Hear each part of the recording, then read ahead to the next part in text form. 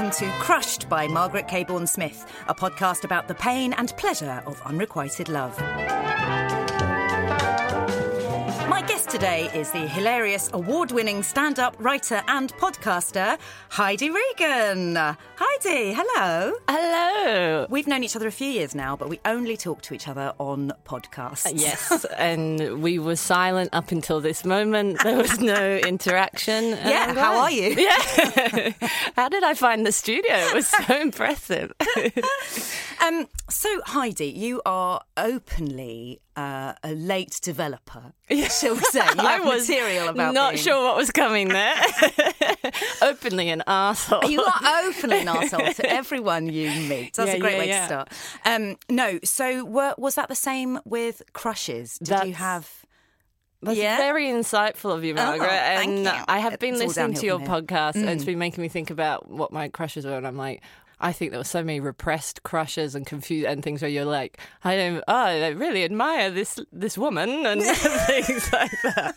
I simply admire her. I just admire her. A great guy. So definitely. And I had I dated guys and didn't come out to myself or anyone, and I'm still like, I call myself 72% gay. Oh, so I mean, that's high. It is, it's a first. Yeah. It's a low first. Yeah, we haven't got that grading system in Australia, so I was a bit confused. Oh, okay, right. So I would have been a good lesbian student with those results. Definitely. Oh, definitely. I would have got into my first solid. choice uni. Absolutely, yeah. Lovely. So I think I had crushes on boys and girls, but there's a lot to unpick there. So let's go start at it. So what's the first one that you can remember? I think, I'm not sure. There's are we talking real people or celebrities? Whichever came first. Yeah, I think the one I keep laughing about that is pop psychology to me is I remember in year 8, I think. So I would have been 12 or 13. Okay. Do you remember the show Lois and Clark?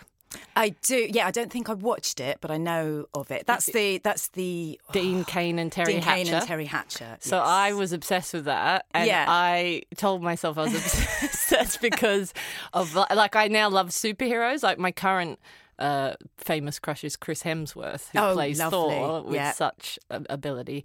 Such ability. It's really hot, isn't it? Ability. It's really vague. Great work ethic. When you grow older, you appreciate different things. But anyway, so I was obsessed with that, and I would get in every Wednesday, I think. It was on Tuesday night, and I would tell my friend Helen, I would go through the entire plot, and we'd sit there going because we were like, when are they going to get together, Lois and Superman and Lois? How long did they take to get together? Did they string a out long time because they knew as soon as they got together, no one watched it. But so I was obsessed with it. But I know that I'm sure I had I would just rewatch scenes where they were nearly going to kiss it, and I'm sure there was a stirring emotions for Terry Hatcher, Lois Lane character, but I couldn't articulate that. No. So I was just like, what a great romance. Oh boy, I really want them to get together. And then my friends bought me for my birthday that year a sexy poster of Dean Cain with the Superman, and I remember just getting it laminated and going thanks guys.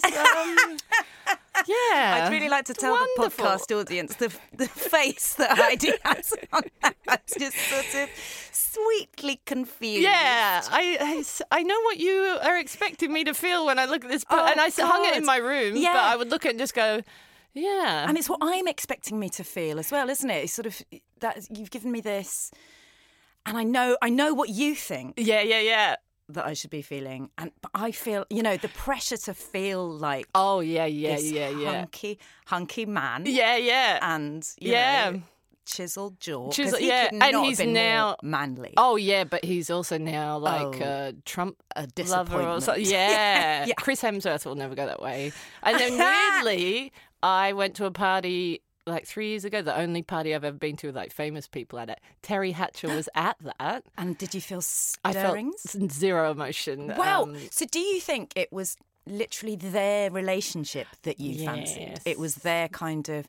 And let's go pop psychology. Yes. Is it the unrequited nature of it that was hot? Oh, well, yeah, once they got together, I was pretty lost. But also the writing got terrible. So. I wonder, they let go their writers. Yeah.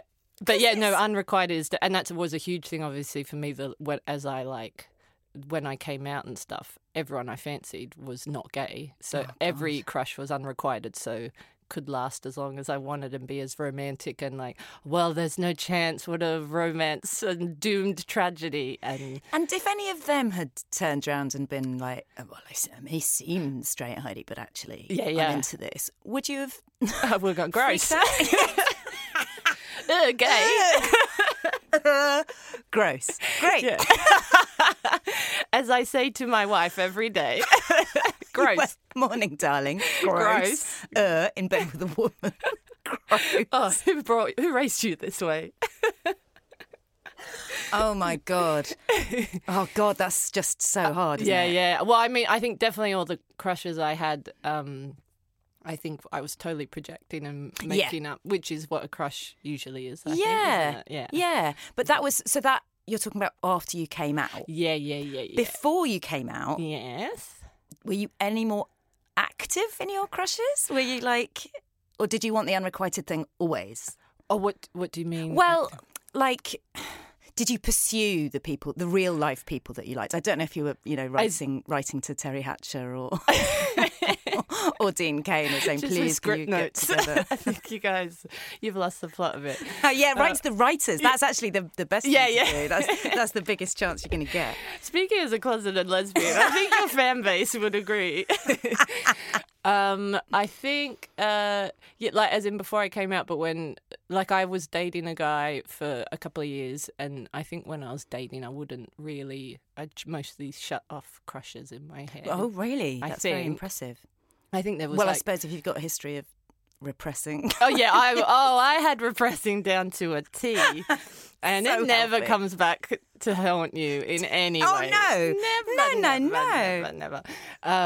But I think when I wasn't with him, I would if I fancied someone, and I was still probably repressing the fact that I was gay, but I was just like, gee, boy, do I like chatting to them. I think that's the most flirty I ever was I was very good at. I think I became funny. It's such the cliche, but to be flirty with. Oh God! What is it? I probably became funny because that was my self-defense against being a very odd-looking kid and all that. But then also found out I can definitely make the gals laugh. Yeah. and then made the boys laugh, but it was total banter when it was me and guys. It wasn't flirty with guys. Yeah. But I think in my head. Well, yeah. I wonder if they saw it as flirty, or I have to say, speaking as somebody who's pretty high level straight, you'd get a double first straight. I don't mean to brag, but yeah. I also was flirting via humour. Yeah. And the boys did not understand. That didn't work either. So in your head, you were flirting, and they were she's been hilarious. Yeah. They're literally oh, you're, they would say to my friends, oh, you're funny friend, the one who performs for us while we kind of grope each other under the table. Margaret, you should not have been in the room while they were the jesters here. But I was lonely. Just let her do her joke and she'll leave. Oh my God, that could have been my mantra. Yeah. Well, it is a thing, most female comics seem to always say that it doesn't attract guys in the way, not in the audience-y type ways. But although I have said before, other funny men, it does work with. So that's the good thing about getting into comedy, is that then you do, the ones who are not threatened by you being funny, they're available. I mean, this is leaping way ahead though of all of the kind of struggles to work out what is good flirting. I say flirting. I don't think I've ever successfully flirted in my life. I think I've basically had a nice time with someone who had no sexual interest in me, and I'm like, I made her laugh, and then she'll be like, "You are so fun. I love talking to you," and I'm like, "You love me?" Yeah. Oh, like, you say, "Oh, you love me?" You say, "Oh." Yeah. So it was never them going like, "Oh, this is stirring." So it was just them going, "Great time, gal." I'm tempted to ask you how you got together with your wife in that case. Does your wife find you completely unfunny? I mean, I know you keep calling her gross, so that probably... Have you been, like, negging her for years now? She is a very traumatised woman. I think because we met online dating, so I think the only thing I find I regretted about meeting her that way was you didn't get the, like, it's not as coy and flirty when you're both literally there going, we are here to see if we can be life partners. There's no lead in where you're like, I wonder if she's available, and I wonder, you're just like, hello, as per our discussion pre-meeting, we will get together now. That's how we spoke on the day. That's how everyone speaks on fix-ups. Yeah, so I think we skipped the, like, proper flirty bit, which luckily for me, because I'm bad at flirting. Yeah. And so it was... it's me going, yeah, like I just completely believe you. But I think that's interesting. I feel like you're saying that you skipped the crush bit. Yeah. And I think, in my experience, that is really helpful sometimes. Like, yeah. Well, I think crushes are never a real thing. Well, the trouble is... I mean, we have had people talking about having a crush on someone and then getting together with them. No, they were lying. But generally, it goes quite badly. After that, you know. And sometimes, I mean, I think sometimes things can adjust, and but the crush needs to die. Like that sort of, wait, what? That kind of enthusiasm, that kind of crazy, like, oh my God, you're going to be like this, you're going to rescue me, and all of that. And then realising they're not like that. They're a human being, and they're not going to rescue me. But then you still find a connection and you still fancy them, etc. But that sort of like crazed thing gone. Well, I think I had the, like, on the early dates before I knew she fancied me back, I had the whole, like, we were, like, you know, flirting to that degree. I think it's just because once we did know that we liked each other, then I think there were no, like, there's no games with Kat, which is what I love about her. But I think the reason you have a crush for a long time is because it's like Sherlock Holmes thing. It's going, when they did that, did they mean this? Yeah. And with Kat, I'll go, when you did that, did you mean this? And she goes, no, I meant what I said. And I go, oh, thank God. But it's such a relief, isn't it? No, you're right. I got together with my husband. I can say this, he doesn't care now. I was sort of flirting with two guys at the same time, very mildly, but one of them suddenly was a little bit gameplay, a little bit like sort of sending me a text saying, I might be here later on, and something a bit cryptic. And just for once in my life, I was like, oh, God, I don't care about that. I mean, I just, if you're not going to say you like me, that you're interested, I'm just going to bin this off. Especially because I had this other person who I really liked, who was just very, very straightforward. Like, And that was a big moment for me.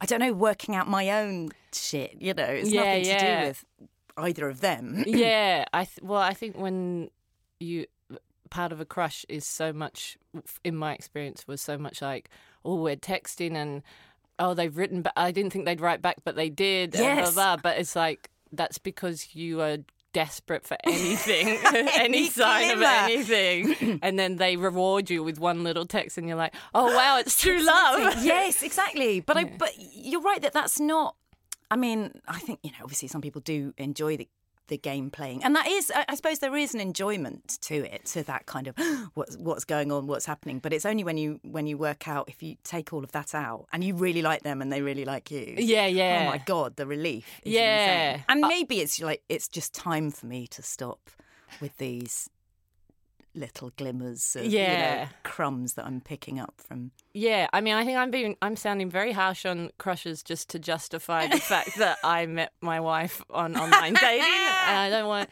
I think I'm saying all this as someone who has only had unrequited crushes, I think. My first ever boyfriend, we dated for 3 glorious weeks. And then we had, we were quite young, I would like to say.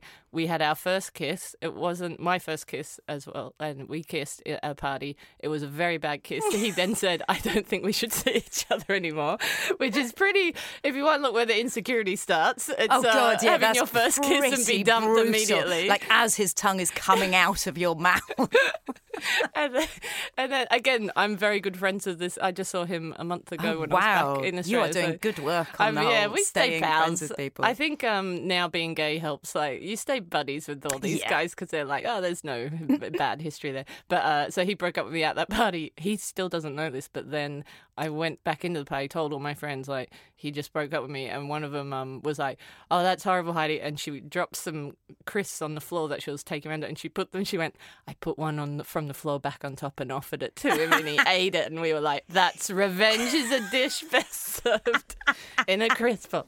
But then he, we were quite young. And then, 2 or 3 years later, he really blossomed at the end of high school, and I fancied him again. Wow! And we all had a few of us had a bit of a crush on him. You fancied him even though he was young. I understood people change, and also I had very low self-esteem. Nice. Sure, and I was probably also very confused and looking for maybe I fancy him again.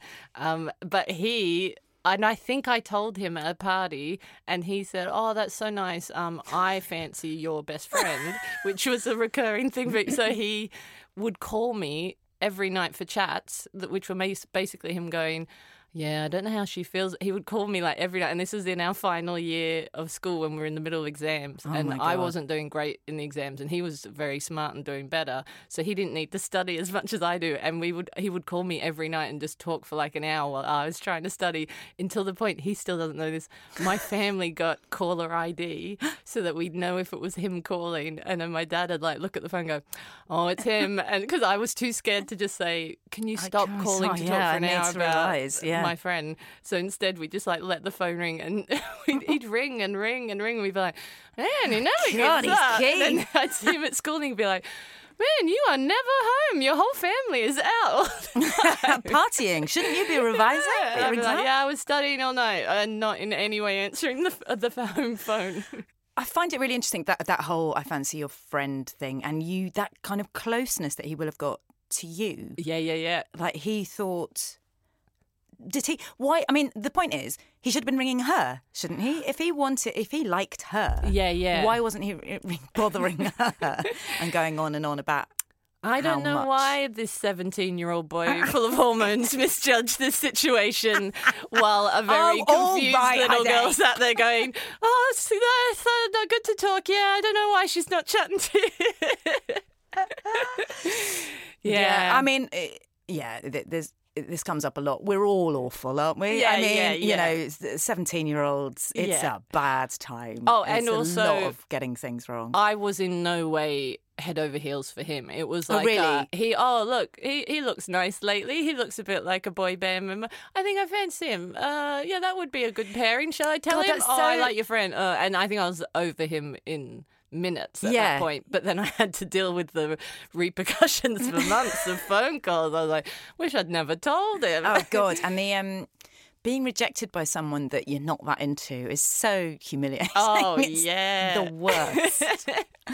But you also, I think it's really interesting that I think I should fancy him. I think I had quite a few of those. Yeah. And that's such a waste of time, isn't it? Yeah. Because you can...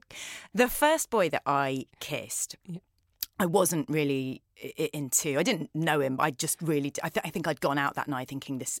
All my friends have kissed people. I need to kiss somebody, and he sort of turned we've up. All definitely done. Exactly. And he was perfectly nice. Terrible kisser. Put me off for 2 years. Did you break up with him on the spot? Well, no, it was just never going to be anything. Yeah. But interestingly, I bumped into him a year later, and he was super hot. And I didn't think to pursue him or whatever, but I was delighted that I could point him out to people, and that's all I wanted really, was to sort of gather my friends and go, you see him? That's the boy I kissed. Yeah. That's him. Can you believe it? I mean, he had his shirt off on a bike, and he was ripped. I mean, sort of ridiculous cartoon Dean Cain style boy. But what's interesting is I honestly don't think even then I didn't fancy him.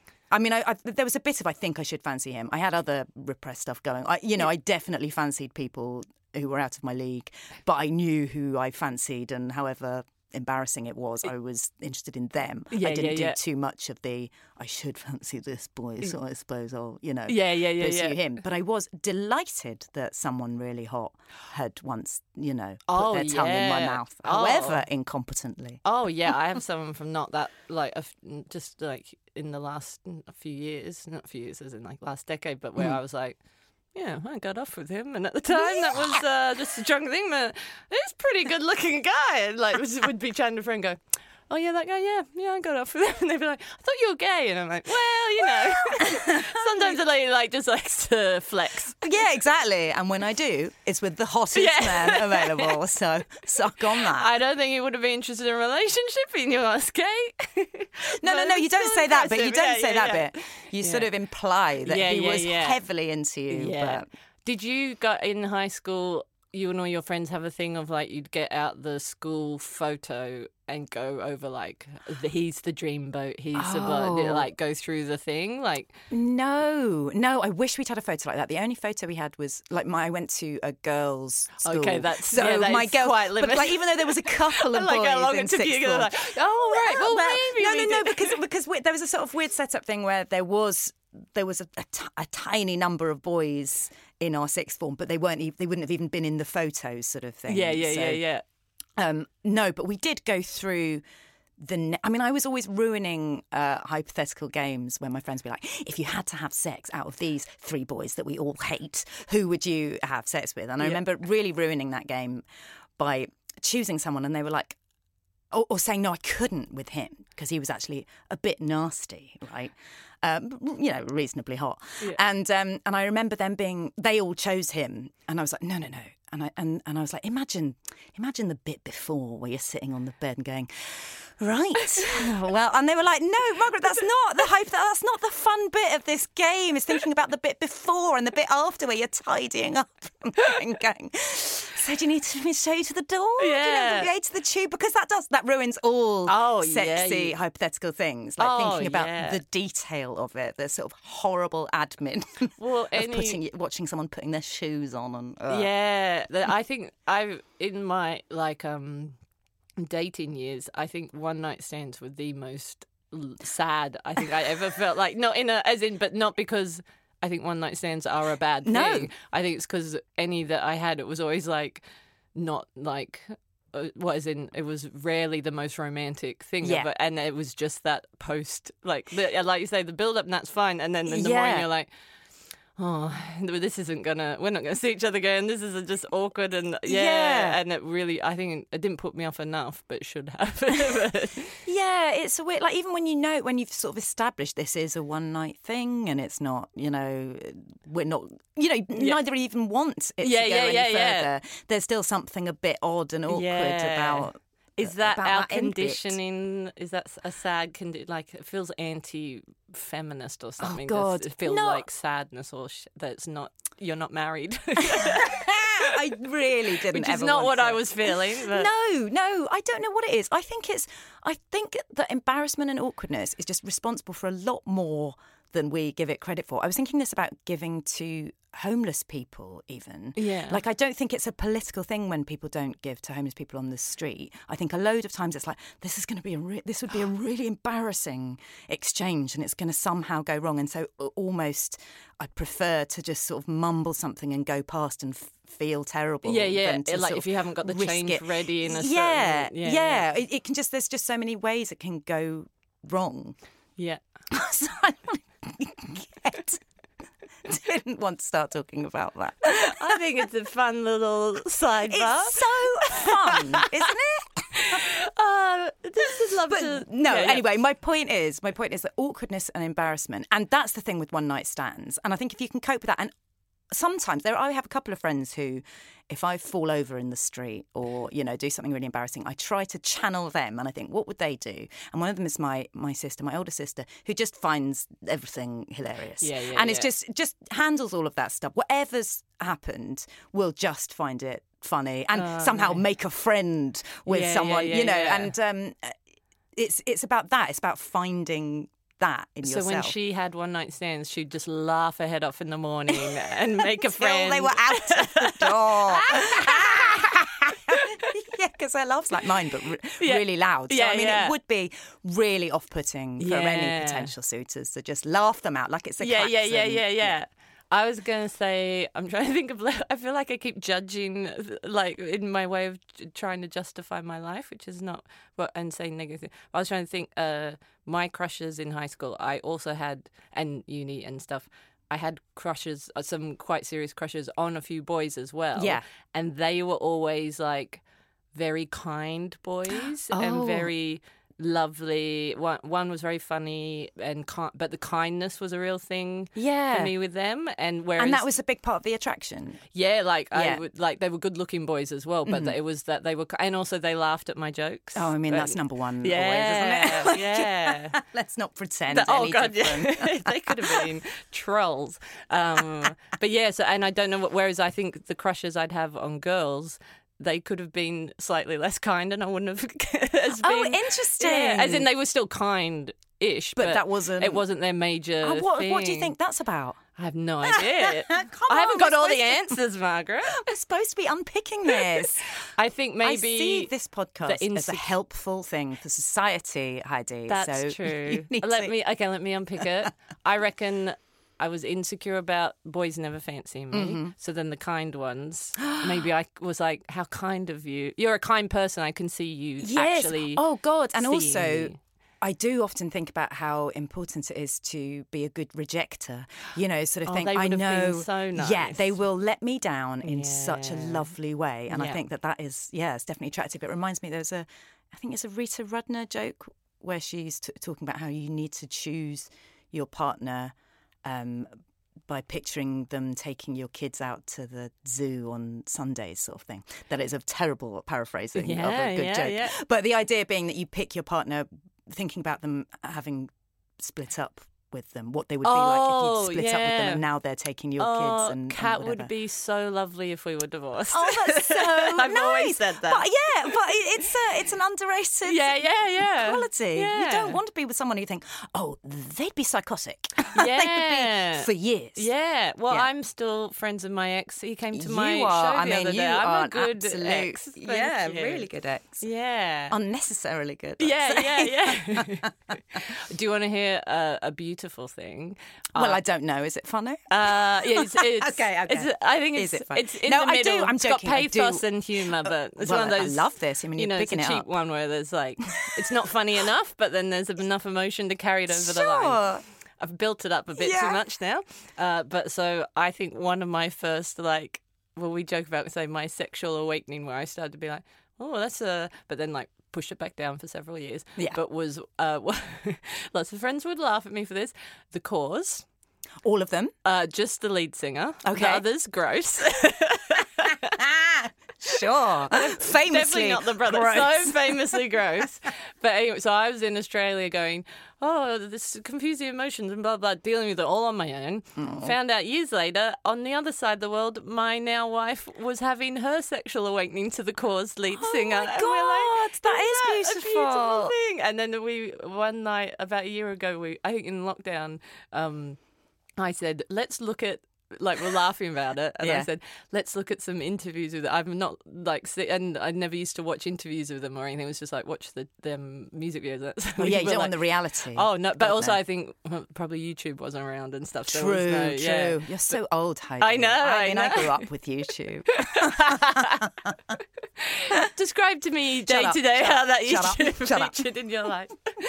I would eat my breakfast on the YouTube. I would catch the YouTube to school. Wearing my hat backwards, as was the style at the time. But so I said, we looked up a couple of interviews with them and watching, and we went, there's not got much to say. I think I'm over that whole crush I had. I think they're better when they're just edited singing wistfully. And that is a classic. Totally just slagged off crush. The Course. The boringness of Andrea Core. Listen, we all know that if you're that beautiful, you don't need to develop a personality. Yeah, well, I think... Especially when she was properly talented as well. Talented and beautiful. Well, and I think actually what my assessment was that they all hated the media and interviews and were actually quite shy, retiring people being forced. So it wasn't that they were boring, they just didn't play the game. Yes. I'll give them that. Yeah. Nicely recovered. I fancy her again. Yeah, well, I was going to say, at the time that you were having your sexual burgeoning, probably if you'd seen that interview, you would have, gone straight into... But with me, she would be funnier. Different. Yeah, she would be like, "You're not the Heidi. You bring out a different side to me. I'm not. I don't talk to other people like this because I think you can reconfigure everything. If you really believe in a crush, you can adjust every bit of evidence there is. Oh yeah. Did you have so if I had a crush on someone, like an unrequired one, I would be very silly with them, make lots of jokes and then make them up and then they'd be more silly in that, and I'd be like, they're so funny, and it was like me forcing them into riffs that and I'm sure I wasn't really imagining you they were probably cornering them. And they'd be like, yeah, blah, blah. Improvise. You're a funny one, aren't you? And saying you're funny. It came out really aggressive. Yeah. But yeah, I think it's like you're projecting and then you're going like... Yes, they're just reflecting. They're different from everyone else as well. Yeah. That's really special. Yeah. I have and still have a crush. Figure this one out for me, Margaret. Okay. When I'm like, I like nice boys and mostly nice Mostly women. nice, yeah. I would like to talk to you about the awful women. But let's come on to that. I don't think any women I fancy have not been nice. I just mean niceness was the key factor of the guys. Yeah. Whereas for the girls, the key factor was usually they are straight. Oh God! Right. But we don't need to unpick that. No, I think that was also based on total lack of supply. I never met any lesbians. I had none. I know. I went for the gag. You did. But I just didn't know any lesbians, so that was a long part of the long running. I mean, they're everywhere now. They weren't. Well, no, but you ago. say that. I am always interested in the logic of that and thinking there must have been, maybe there were some.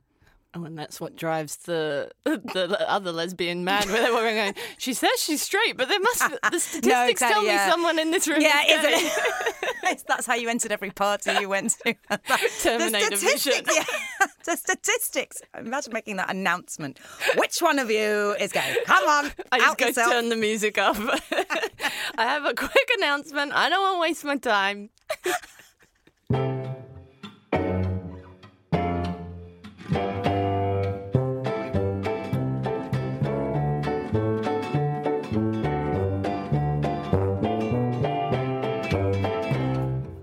I still have a crush, I would say, on, maybe not recently, but Hugh Grant. Okay. Long running. Now he's such a grumpy old man, but I find him, because he's got political grumpy. Yes. It's kept the crush going. Oh my God. How hot is political grumpy? Oh my God.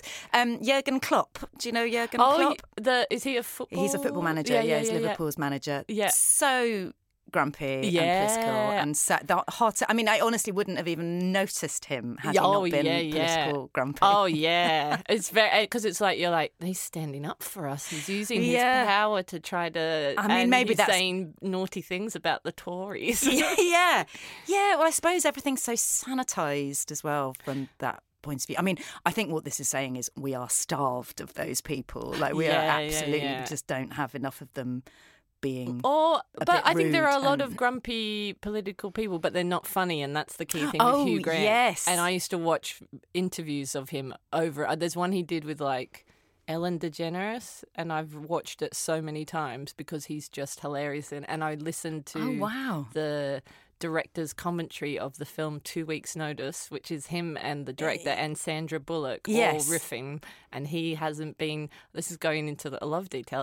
He's been up all night at the Golden Globes after party and hasn't slept, and he's like losing his voice at that. And then it's just him and Sandra Bullock being very funny together. Oh, I need to see this. I'm now gonna have to get the DVD. Yeah. It's not available on streaming, is it? But DVD commentary. I don't. Probably not. Oh, yeah, I don't know. But because I saw a documentary about him, and he and Sandra Bullock genuinely have like a really funny relationship. Yeah. Like they're properly. Because I think I've literally not seen a film with both of them in it, but I would like to hang out with them. 2 Weeks' Notice is a great film. I will highly. 2 Weeks' Notice. Is it? Him and Sandra Bullock. It's very funny. Okay, all right. Especially if you fancy him. But then I read. I think one reason I called him a grumpy old man is I read recently about Sarah Pascoe's story about performing at his birthday, and it's like I didn't read it in case it was upsetting. I know. Is it? He's too grumpy. Well, it's like she got brought to his party as they bring things that he hates, and it was something like she had to wear a feminist T-shirt, and then it was something about like make lots of feminist jokes and blah blah blah. And something about I'm sure there was a comment about women not being funny, and I was like, Hugh, my heart, that can't be right. That can't be right. He can't be one of those people that's like, I'll make an exception for Sandra Bullock. Or he can't be. This is what I've been through. You're going through denial. Now I'm in acceptance where I still fancy him. Oh, God. Yeah. Oh, that's upsetting. But yeah. So I don't. Yeah, I think with him, it's the funniness is. Yeah, is big. I remember being quite embarrassed at fancying him after seeing 4 Weddings because I knew it was a cliche and I didn't even. But I really, really. Oh yeah. And I think I did that thing of going for the less. What's his name? John Hannah. Oh, who I did also fancy for sure. Yeah. But Hugh Grant is the. I mean, amazing, that performance. And now I sort of happily just go, fun is everything. And even if they are really good looking, which isn't a type I go for usually, funny is supersedes it. Well, that's why Chris Hemsworth also makes the list because he is hilarious in interviews. I mean, he's not like. I think the looks kind of add to the hilarious. Like, he's not like he wouldn't be a stand-up, but he's seems like a very fun boy. Yeah, and I think we do give credence to the good-looking people who've bothered to get a personality. Like it does sort of make them funnier. Yeah, because you're like, oh bless you, sire, you didn't need to make me laugh. Yeah. You didn't know. Why did you even bother to learn these skills? I'm always a bit like, yeah. You were probably fat when you were young, or you've got a dead dad. And you say that in conversation with them? People love it. So tell me. To meet you. You're probably fat when you're young, or you got a dead dad. Why am I so drunk in your version of this? I mean, you're right. It's probably better if I'm drunk saying that stuff. Yeah. The drunk thing just reminded me. I once told, when I'd just come out, I told a friend, a girl that I fancied her in text, because I was like, I know she's straight, but I'll just tell her so it gets out of my head, which it did. Great things worked well. She was wonderful about it. A nice rejecter. Friends, very nice rejecter. Still friends. You're still friends with everyone. Get a life, Heidi. Yeah, really, come on. Have something else in your life. Maintaining these friendships. When I go on constantly. the Nemesis podcast, I will list my nemesis. But this is the Crush podcast. But she invited me like a week or so later to a party at her house that they were having. And I went there feeling very nervous because, and I was, and my other friend couldn't come, so I was kind of on my own going this paper going, I better go because like I want to make sure it's not awkward and show that I'm blah blah. And she was lovely, her flatmates, other friends were lovely and all that, all fine. But I was so nervous, I drank so much that I spontaneously vomited in one of their pot plants in the garden, and I was like, I'm so humiliated. But no, they didn't notice. Like, I think I got away with it. But then the next morning when I woke up very hungover and like full of shame and that, I sent this long message to her and her flatmate who I was good buddies with, or the other two, just going, but with lots of jokes, like went over the top with all the jokes about, guys, I'm so embarrassed, I vomited in your pot plant, blah, blah, blah. It was like one of those ones that you go on way too long with what you think is some hilarious joke. I can't stand it. I'm cringing on your behalf. It those was me long like texts. trying to overcompensate. And then they all had read it and not replied for a bit. And then one of them just replied and went, Heidi, I can't be bothered. That's the longest message I've ever read. Jesus. And I just like crumpled in my room going, I've made everything so much worse. Just have someone go, Heidi, what's wrong with you? Why have you sent this message? And you vomited in our pot exactly. plant? It wasn't bad enough that you vomited. Yeah. I could list 2 or 3 times where I have done something bad and felt so bad about it that literally years later, apologised for it. On every single occasion, the person has said, I don't know what you're talking about. And then they've said, but you're right, that is quite rude. So I really doubled down even on the bad thing. And I don't know, I would say that's peak me. That's like an inability to leave something. Yeah. That was bad, but it's fine. Most people will forgive vomit in pot plants. Oh, yeah. You know, it's fine. It was a party. You were young. I think it's a real... You'd been rejected. Yeah. Do you think you were worried it looked like a revenge move? Now I am. Yeah. Now I've got to text her and say I'm so sorry. You absolutely need to go and apologise. I'm so sorry that I angrily vomited in your power plant. I didn't know. I had repressed that emotion. I'm good at repressing. I guess the body rejects it eventually. Maybe that was part of your text, and luckily, probably not they didn't get. They to the wouldn't end. have got to that. Imagine not getting to the end of the text. Do you think they literally didn't? I think the flatmate didn't but maybe the one I said I have a crush on you probably was like, I better read through this. Just in case there's declaration more of revelations. No, still just jokes about vomit. Weird. I can't see a future with this woman. Do you remember her rejection text?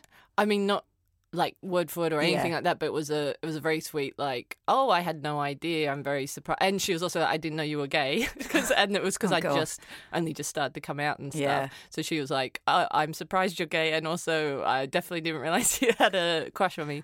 And then she was just like, I think because in my text I'd said like, I'm telling you so that like I get out of my head. I know you're straight and blah, blah. And also now like I won't hang out because I know it'll be awkward. And then she was like, oh, please, can we keep hanging out? And we did keep hanging out. That's very nice. That is nice. And it was one of those ones where as soon as I said it, it was like, okay, off the cut. It was gone from my head, and it was, I can now God, it's so good when that does happen. Yeah. And I'm such a big fan of proper rejections as well. Like not only nice rejections, but a rejection which is really clear, which doesn't sort of go, maybe in another universe, or, well, there's just a no. You can do a nice no. I'm telling the listeners now, in case you're thinking, oh God, I've got to let this person down. It's much better to let them down and say, and say somehow. Yeah. No there is no chance. There's no chance. This isn't, I think you're great, but I don't see you that way.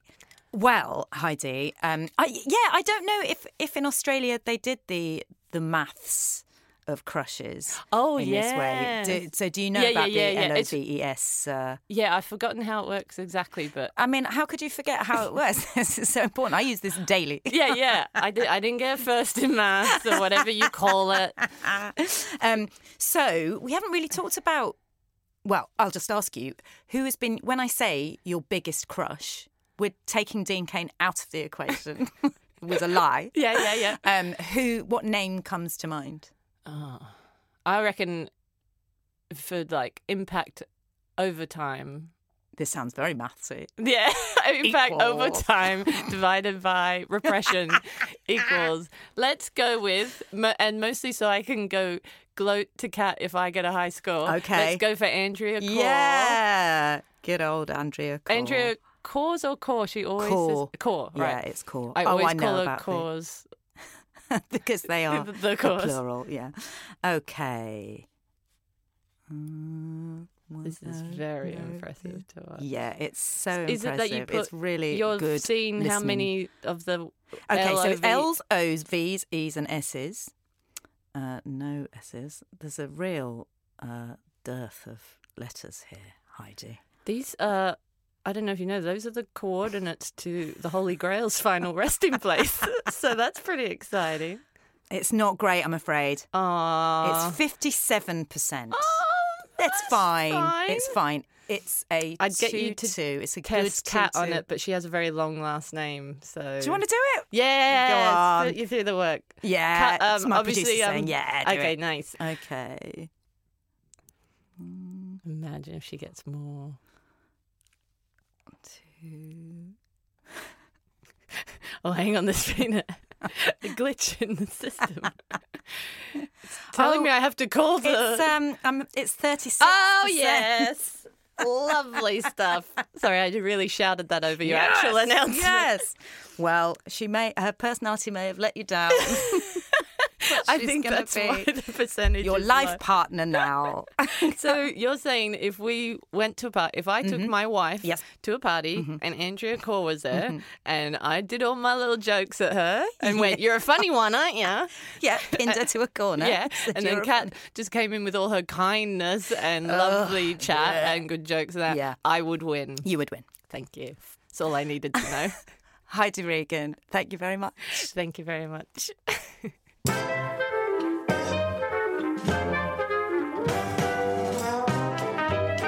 Crushed by Margaret Cabourn-Smith was hosted by Margaret Cabourn-Smith and produced by Sophie Black. Thanks to everyone at the amazing TVC Soho. And if you enjoy the podcast, please remember to like and subscribe, as it helps people find where we are.